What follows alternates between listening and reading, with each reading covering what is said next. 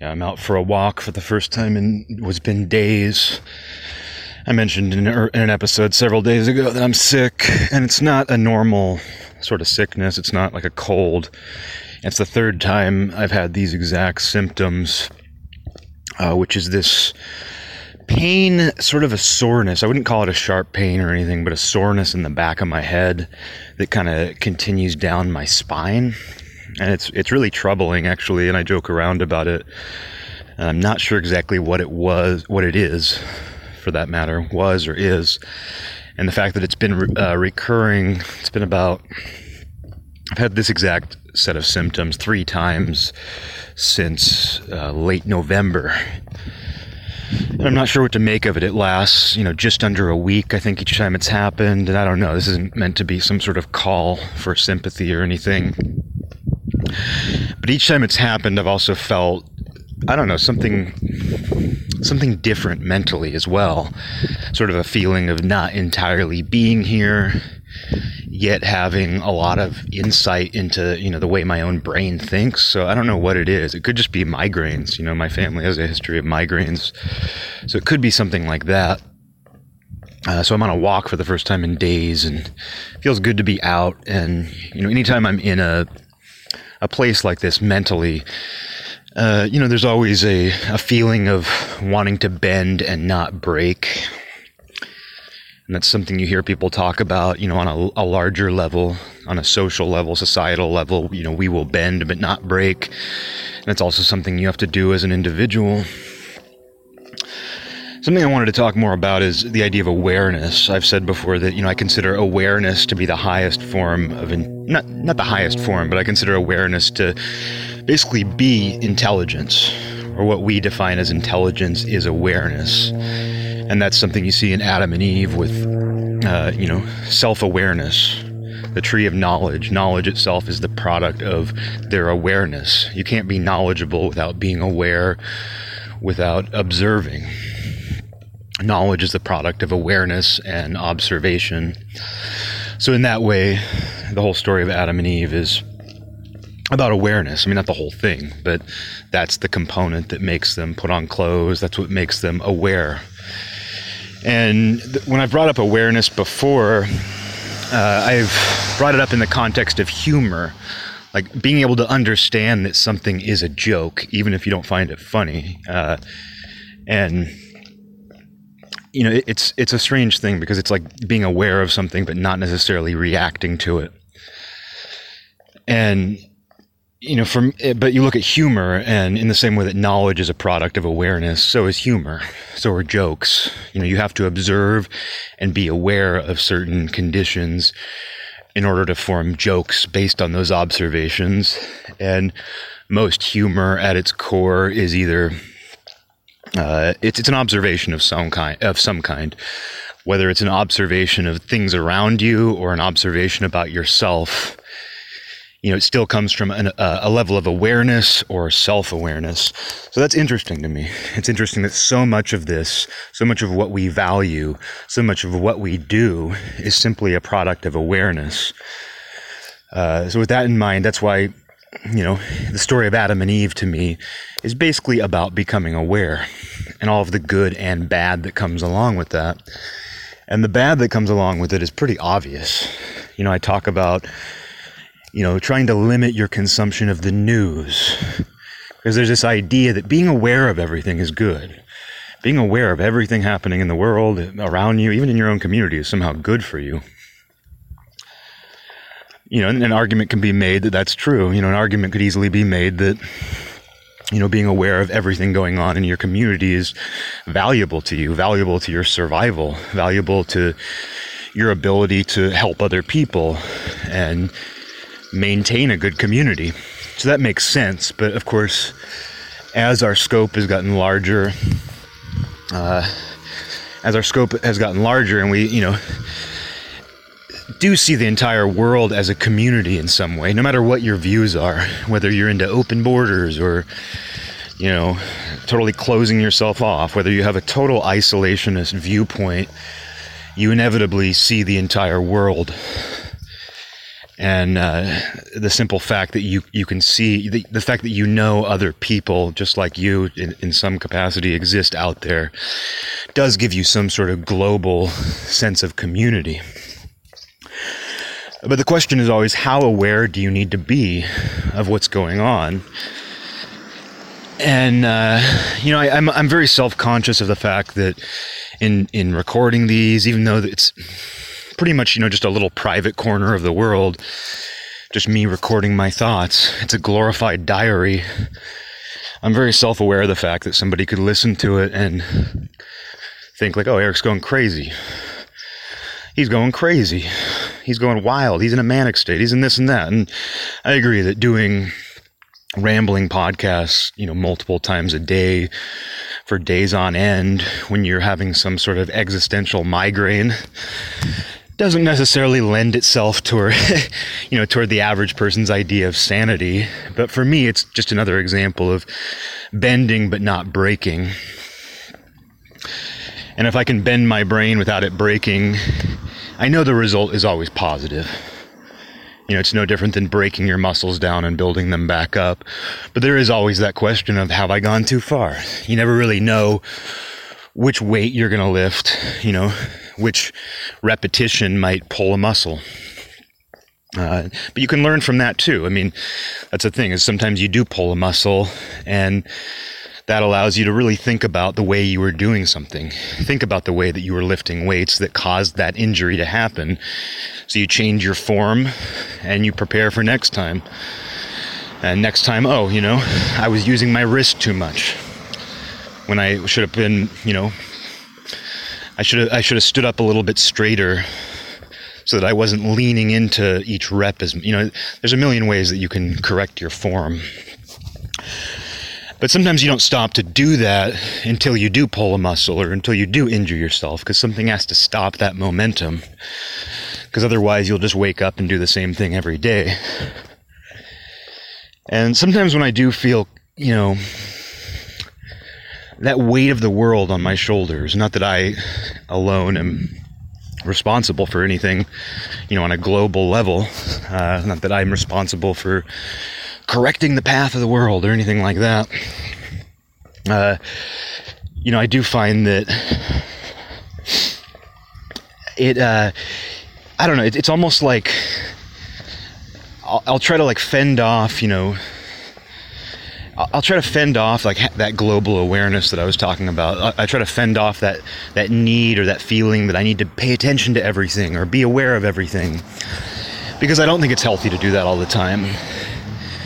I think it's good to, think of the entire world as a community, but I don't think that you need to personally invest in it all the time, because I think that'll bring you down to your knees really quick. You'll pull a muscle really quickly. But I do go through these periods where I let myself get oversaturated. And the last few weeks I've done that, and I found myself more frustrated. I found myself more scared. Sometimes more angry.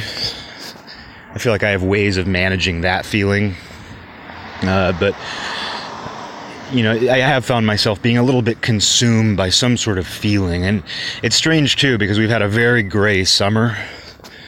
This is probably the most mild summer that I can ever recall having, where the entire month of August has been largely gray. We've had rains in July. Half of July was rainy. We even had rain yesterday or the day before, which is almost unheard of in August. And it's been very gray. So that's been an interesting thing. I haven't needed a nice, bright, warm summer or anything, and I've really been enjoying the mild weather, especially in light of what's going on in other places.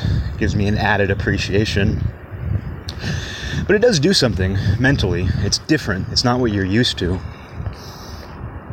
But yeah, in recent weeks, though, it's like I have been allowing myself to get a little bit, maybe a little too saturated in everything going on in the world, and everything not going on in the world too. That's the thing, is it's not just that if you once you start paying attention to the things that are going on, once you start reading the news, once you start listening to everybody's opinions and taking it all in,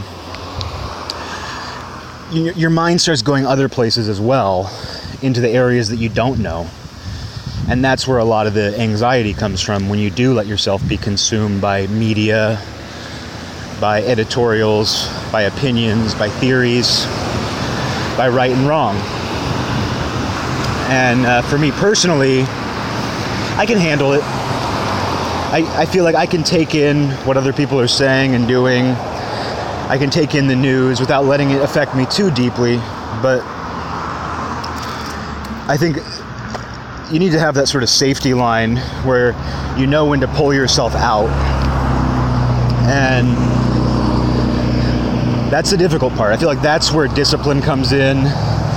That's where having some sense of structure within you, becomes very important, is knowing when to pull yourself out. And that's what I'm doing right now. And I'm pulling myself out of that whole mess, that whole gridlock of ideas.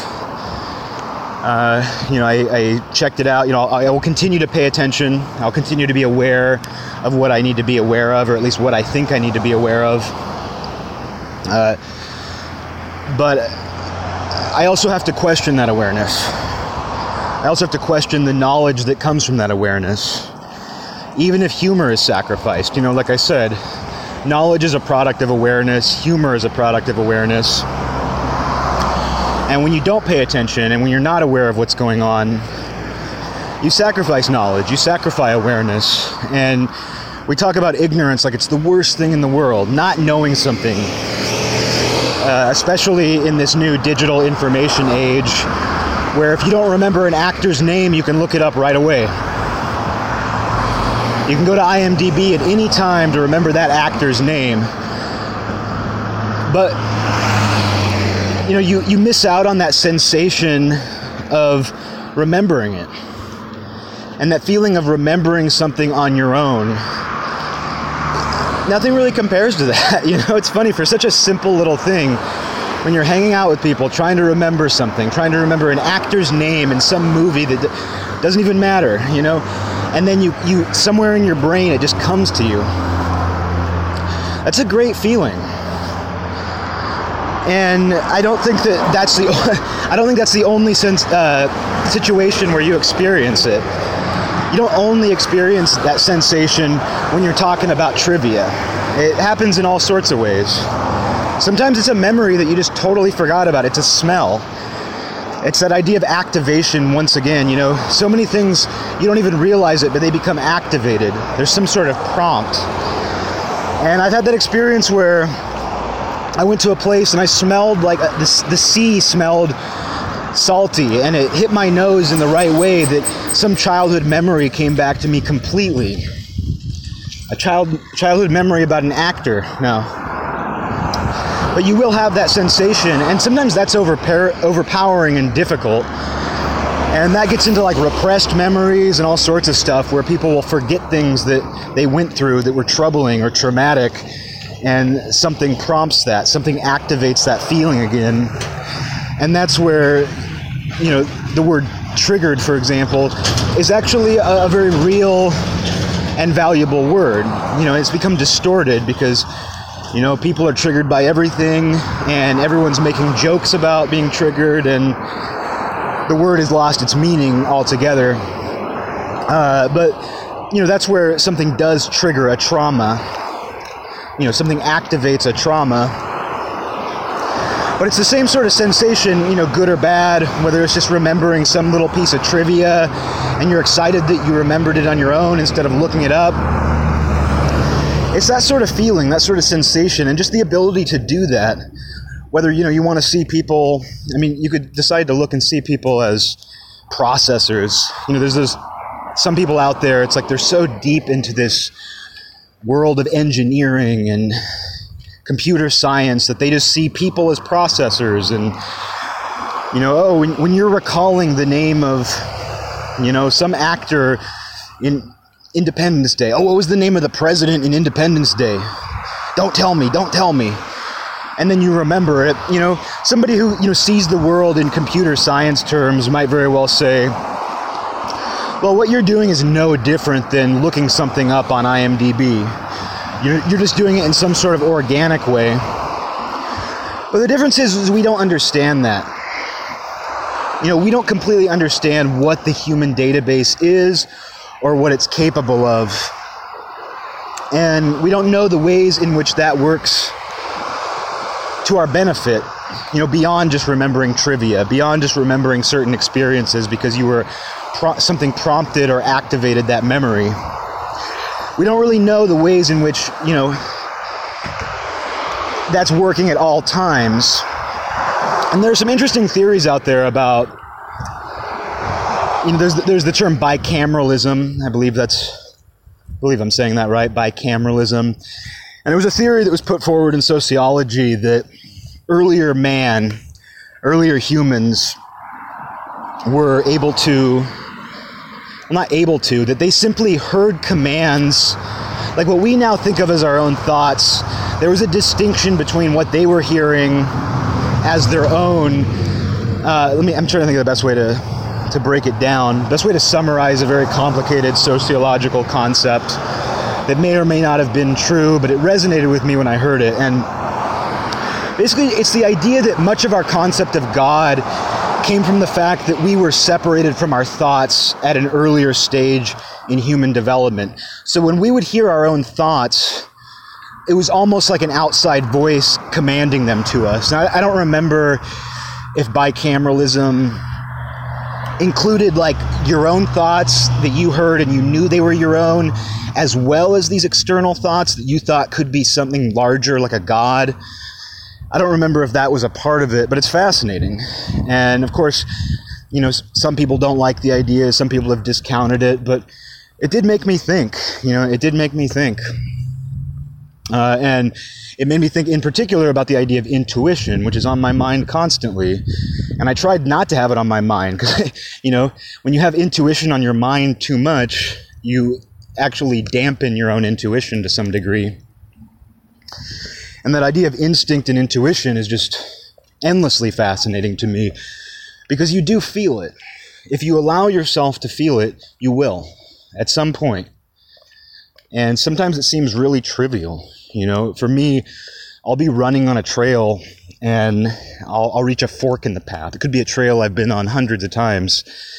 And I'll reach a fork in the path on that trail and something will just compel me to say, take the right path.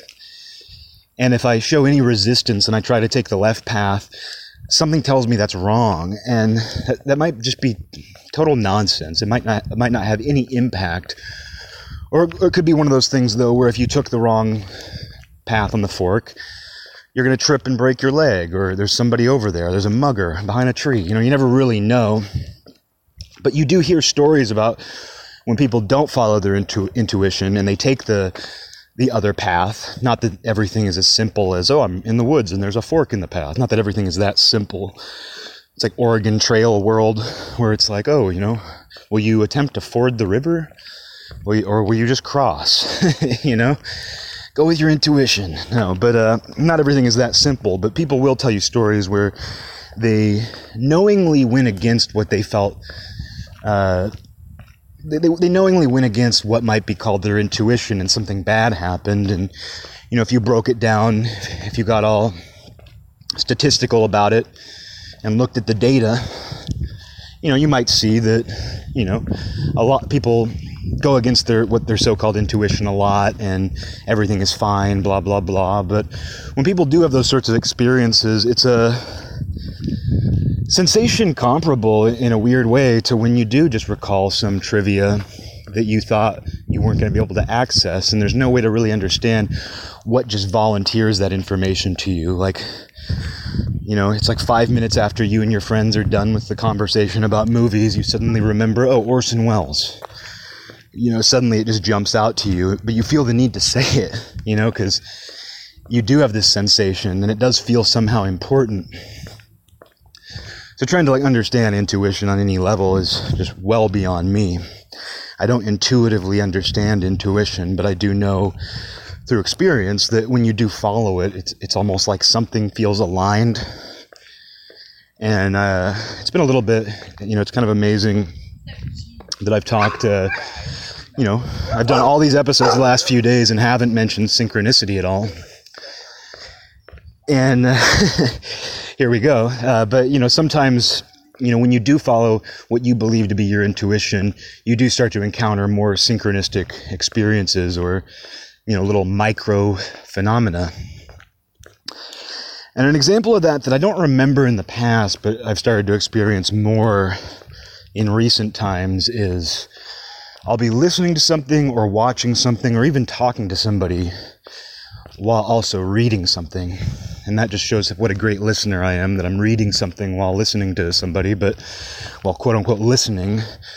But I'll find that, I will hear the words that they're saying. Someone will say a certain word, and I'm not talking about like and, if, or but, or some extremely common word, but also not necessarily some super obscure word either. Something that's specific enough to where you notice it, but someone will say that word right as I read it at the same exact time. And that's a very literal form of synchronicity where you are reading a word on a piece of paper completely independent of whatever you're hearing. It happens to me with podcasts. It occasionally happens with television. And like I said, even sometimes talking to people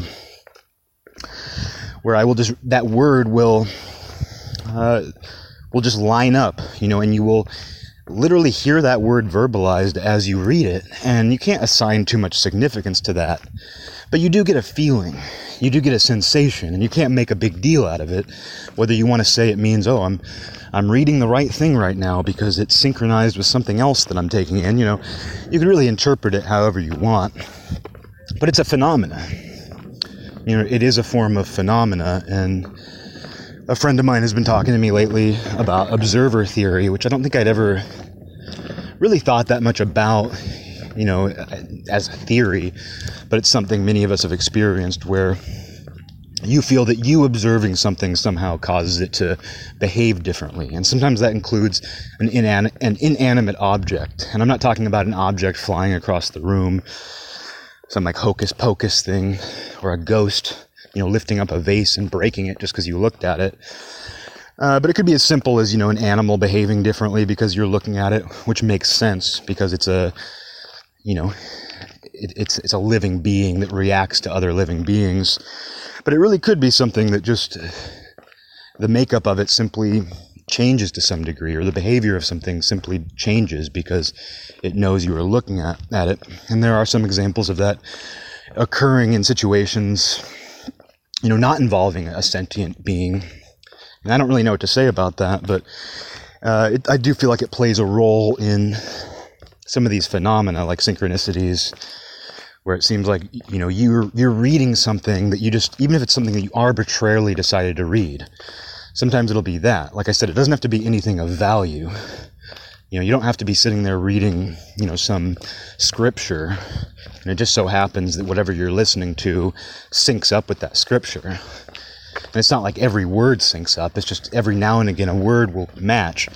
And it's a specific enough word to where you're just like, that's strange. And I think how you prevent yourself from, being an absolute madman or losing your mind over it or alienating yourself is to not subscribe too much to that occurrence in the same way that you wouldn't do it with larger synchronicities. But it even occurs sometimes when I'm typing. Like it happened to me the other day where I was with somebody and I had to send a message. And as I was typing the message, like 2 words in just this like less than a paragraph message synced up in a highly specific way with what somebody was saying. And it was weird to like see those words, to spell those words out myself as I was hearing them. It's one of those things where you're just like, what's going on here? But it does make me think of bicameralism as well, where there's this idea that you are getting some kind of other directive from outside of yourself, or even if it's inside of you, it's separate from your own stream of consciousness. And I'd have to look up bicameralism again. I highly recommend looking into it, even if you think it's all garbage. I highly recommend looking into it because it's a fascinating idea. And it could potentially tell us a lot about intuition, the origin of the concept of God or anything like that.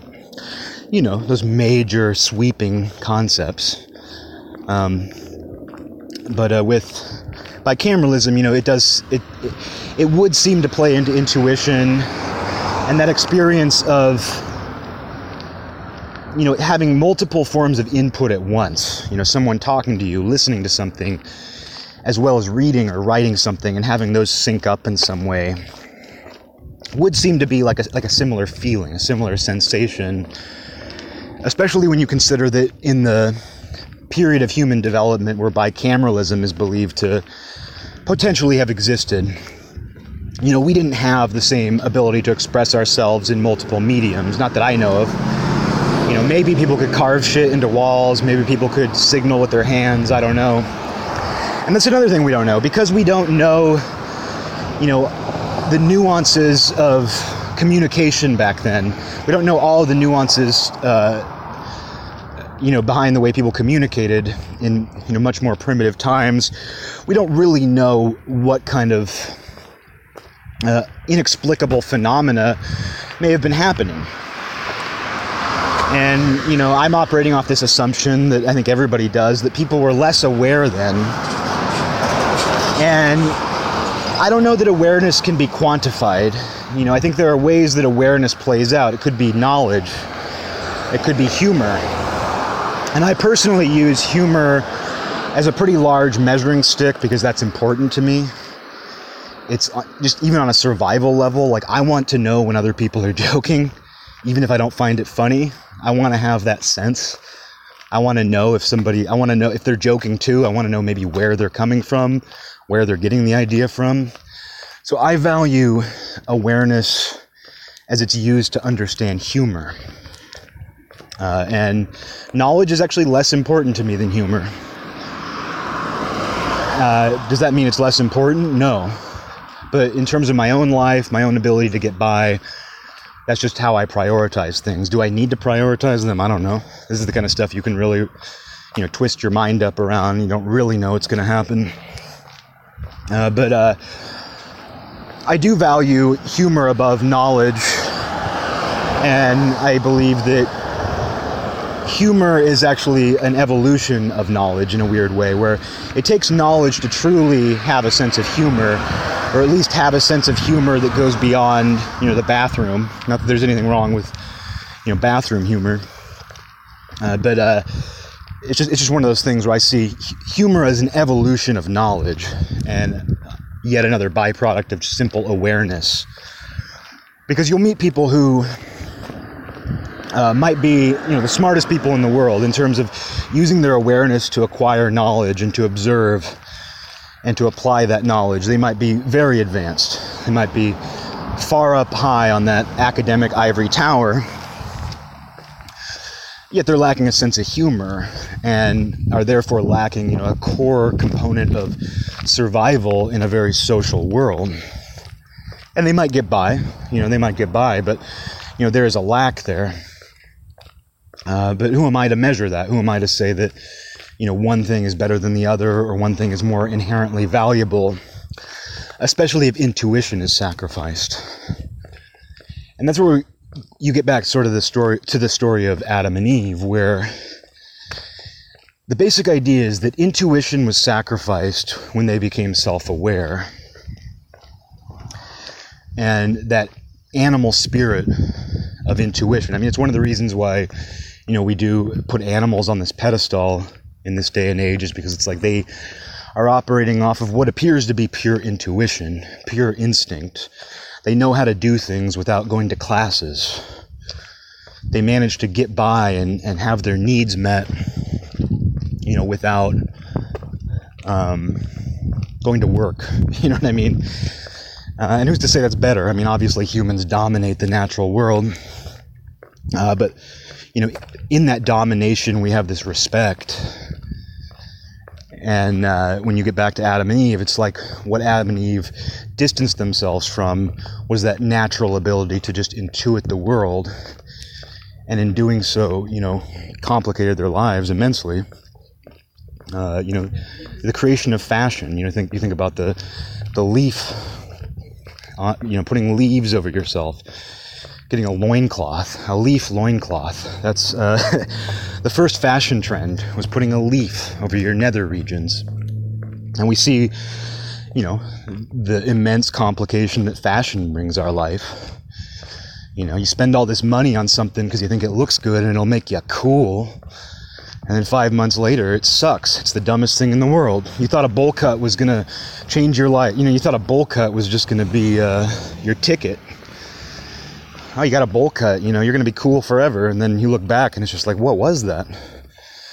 Same thing for that haircut that all the guys had like 4 years ago, where they shaved the sides of their head and like put their head up in some huge pompadour. And then every guy had it and it wasn't cool anymore. And you can trace all that stuff back to, you know, self-awareness and fashion as a product of self-awareness. And what's more self-aware than fashion, really? You think about that. You know, fashion is like one of the most self-aware traps we fall into. And it's awesome. There's a lot that's really cool about fashion. And there are some people who are just truly confident in whatever they do. And I know people like that who just they make it look easy. You know, they make fashion look easy. They have very unique styles of fashion. And I'm not a guy who's ever been interested in fashion, but I can very clearly see when someone's good at it, or when they have an intuitive ability to make it work and the confidence to pull that off. And that's very impressive to me. And it's strange to think, though, about how, you know, when someone buys a new jacket that's unlike any other jacket they've ever worn, and they don't really know if they could pull it off, you know, they're very self-aware of that. And they're very aware of the fact that they may not look right. And sometimes it doesn't matter how, you know, how nice doesn't matter how nice your leaf loincloth is. It might not be the right look for you. Or if it is the right look for you, it might not be the right look for you in 5 years. And people are going to look back and be like, remember when everyone wore those leaf loincloths? You should have listened to your bicameral mind, you know, and your intuition, and gone with, I don't know. You didn't really have too many options back then. You didn't have too many options, whether you, you know, there's only so many shades of leaf. But that autumn look is always in, you know, when someone has a nice, you know, a dried, rusty red leaf that crackles whenever you move. You know, that was the first autumn-fall fashion, was a falling leaf, an orange-yellow falling leaf. That was the first fall fashion. Whereas, you know, in the spring, you got to wear something green and lush. Yeah, to get back to that idea of the bicameral mind, you know, who knows? Who knows if that's how things were? I mean, we're just, you know, we're behind. You know, we're running late. You know, trying to understand things that were going on that long ago is just, you know, you might as well just be throwing darts. But I did find that idea interesting. I did find that idea of bicameralism interesting. But going back to what I was talking about originally, you know, doing, you know, this just rush of podcasts, you know, every day, doing a couple of them, having some sort of weird sickness that might be a migraine or something. I don't know. I'm concerned about it, and I hate to talk about that, to do the whole sympathy gathering. I'm gathering up my sympathy. I'm going to need it this winter. I'm going to need a lot of sympathy this winter. But no, something weird, and it's just weird that it kind of coincides with a rush of ideas, but it's not a manic state. You know, it might seem that way. It might be like, oh, Eric's losing his mind.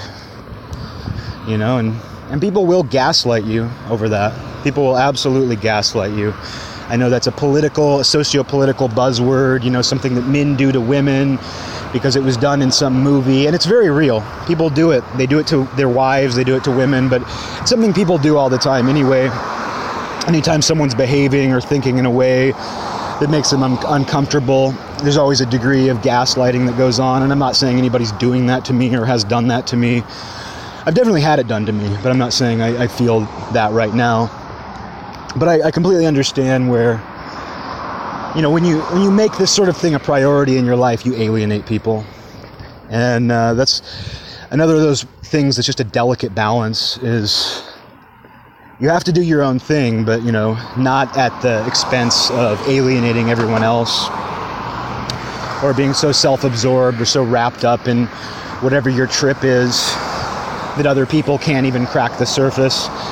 that's not a way to be, but there's also periods of time where you do have to kind of oversaturate yourself, and I don't know, I'm pulling myself out. Like I said, you have to have a lifeline. I allowed myself to go down, some deep, dark hallways, some rabbit holes in the past few weeks, and in large part that's because of what was going on in the world, what is going on in the world. Just some different topics that are in the air. And I never quite feel like these things are being addressed right. And maybe that's where all of this comes from, is just this sort of unsettled feeling where I'm like, I hear a lot of talk, I hear a lot of ideas, and I'm not afraid of ideas that don't mesh well with my own understanding of the world. But I feel like something is missing, and I don't think I'm a person who can necessarily cast light on that. But I do think about these things. And the more that you saturate yourself, the more you think about them. And good can come from that. You can come up with very healthy ideas, healthy philosophical ideas that you can apply to your life and act out and live. And I think that's a good goal to set for yourself if you're dealing with anything that is troubling in the world, big or small, anything that is bothering you in your personal life. How can you use it? I went on that long episode yesterday about paganism and heavy metal, and how the true pagan spirit is to use whatever tools are available to you. But you shouldn't try to use tools that don't work just because they're there either. You shouldn't try to use something just because it's available. If you've been using a soldering gun and it's been working out for you, you don't necessarily need to grab a blowtorch just to see what it does because somebody handed you one or it's sitting there. In paying attention and saturating yourself with events going on in the world, you do have to think practically. Like, how can I use this? Is this making me think in a way that's going to be that's going to make me more productive in my thinking and my behavior? And am I going to be able to use that thinking and behavior to be a more productive person out in the world? Because you can wall yourself off and be like, well, I'm just going to use everything for my own purposes, for my laboratory.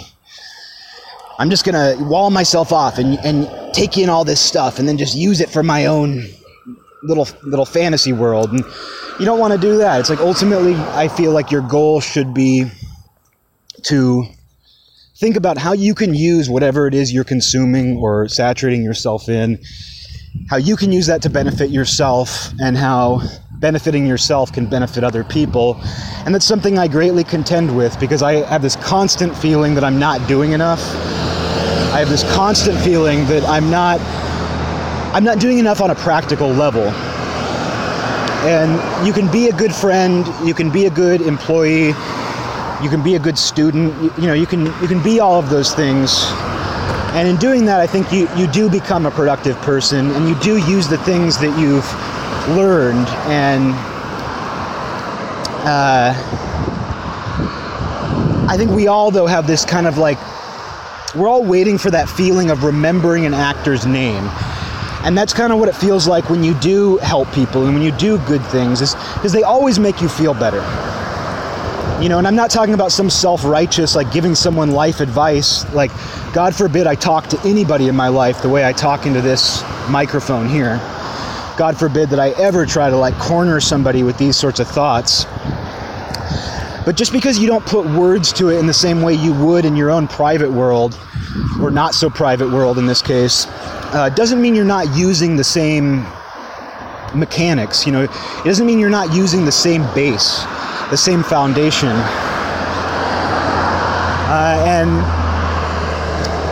But I still think, like, even when I am helpful, even when I know I'm objectively helpful, not to say that I volunteer in soup kitchens, nothing like that, and I would probably be better off if I did. I would probably be a lot better off if I did just buckle down and stick with the classics. Like, what are the classic ways that you can help people? I probably would be better off if I did that. And here I am thinking about how I would be better off. Like, oh, I would be better off if I helped people. And so you see where you have to work those kinks out. And I do feel like I'm heading in that direction. I do feel like I'm pointed in that direction where I ultimately want to let go and live a life where I can help people or make acts of kindness that aren't just an attempt to make myself feel better or like I'm doing the right thing or like I'm helping the world. But it's like even when I find that like I do good or good things are happening and I'm contributing to them in some way, I still feel like I'm waiting for that sensation that says Orson Welles, and I go, oh yeah. I feel like I'm waiting for that sensation, like something that'll just pop into my mind. But maybe if I continue to use my intuition and value my intuition and do everything I can to make sure that my intuition has a clear path to follow on its way to me. Because I feel like that's a lot of it is, you have to clear a path for your intuition to come. You have to maintain that path and clear a path and maintain it. And that's often the most difficult part.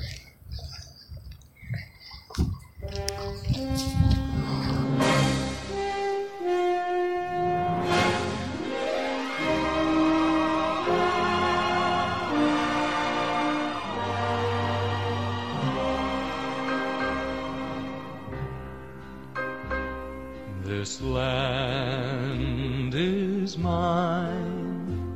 God gave this land to me. This brave, this golden land to me. And when the morning sun reveals her hills and plains,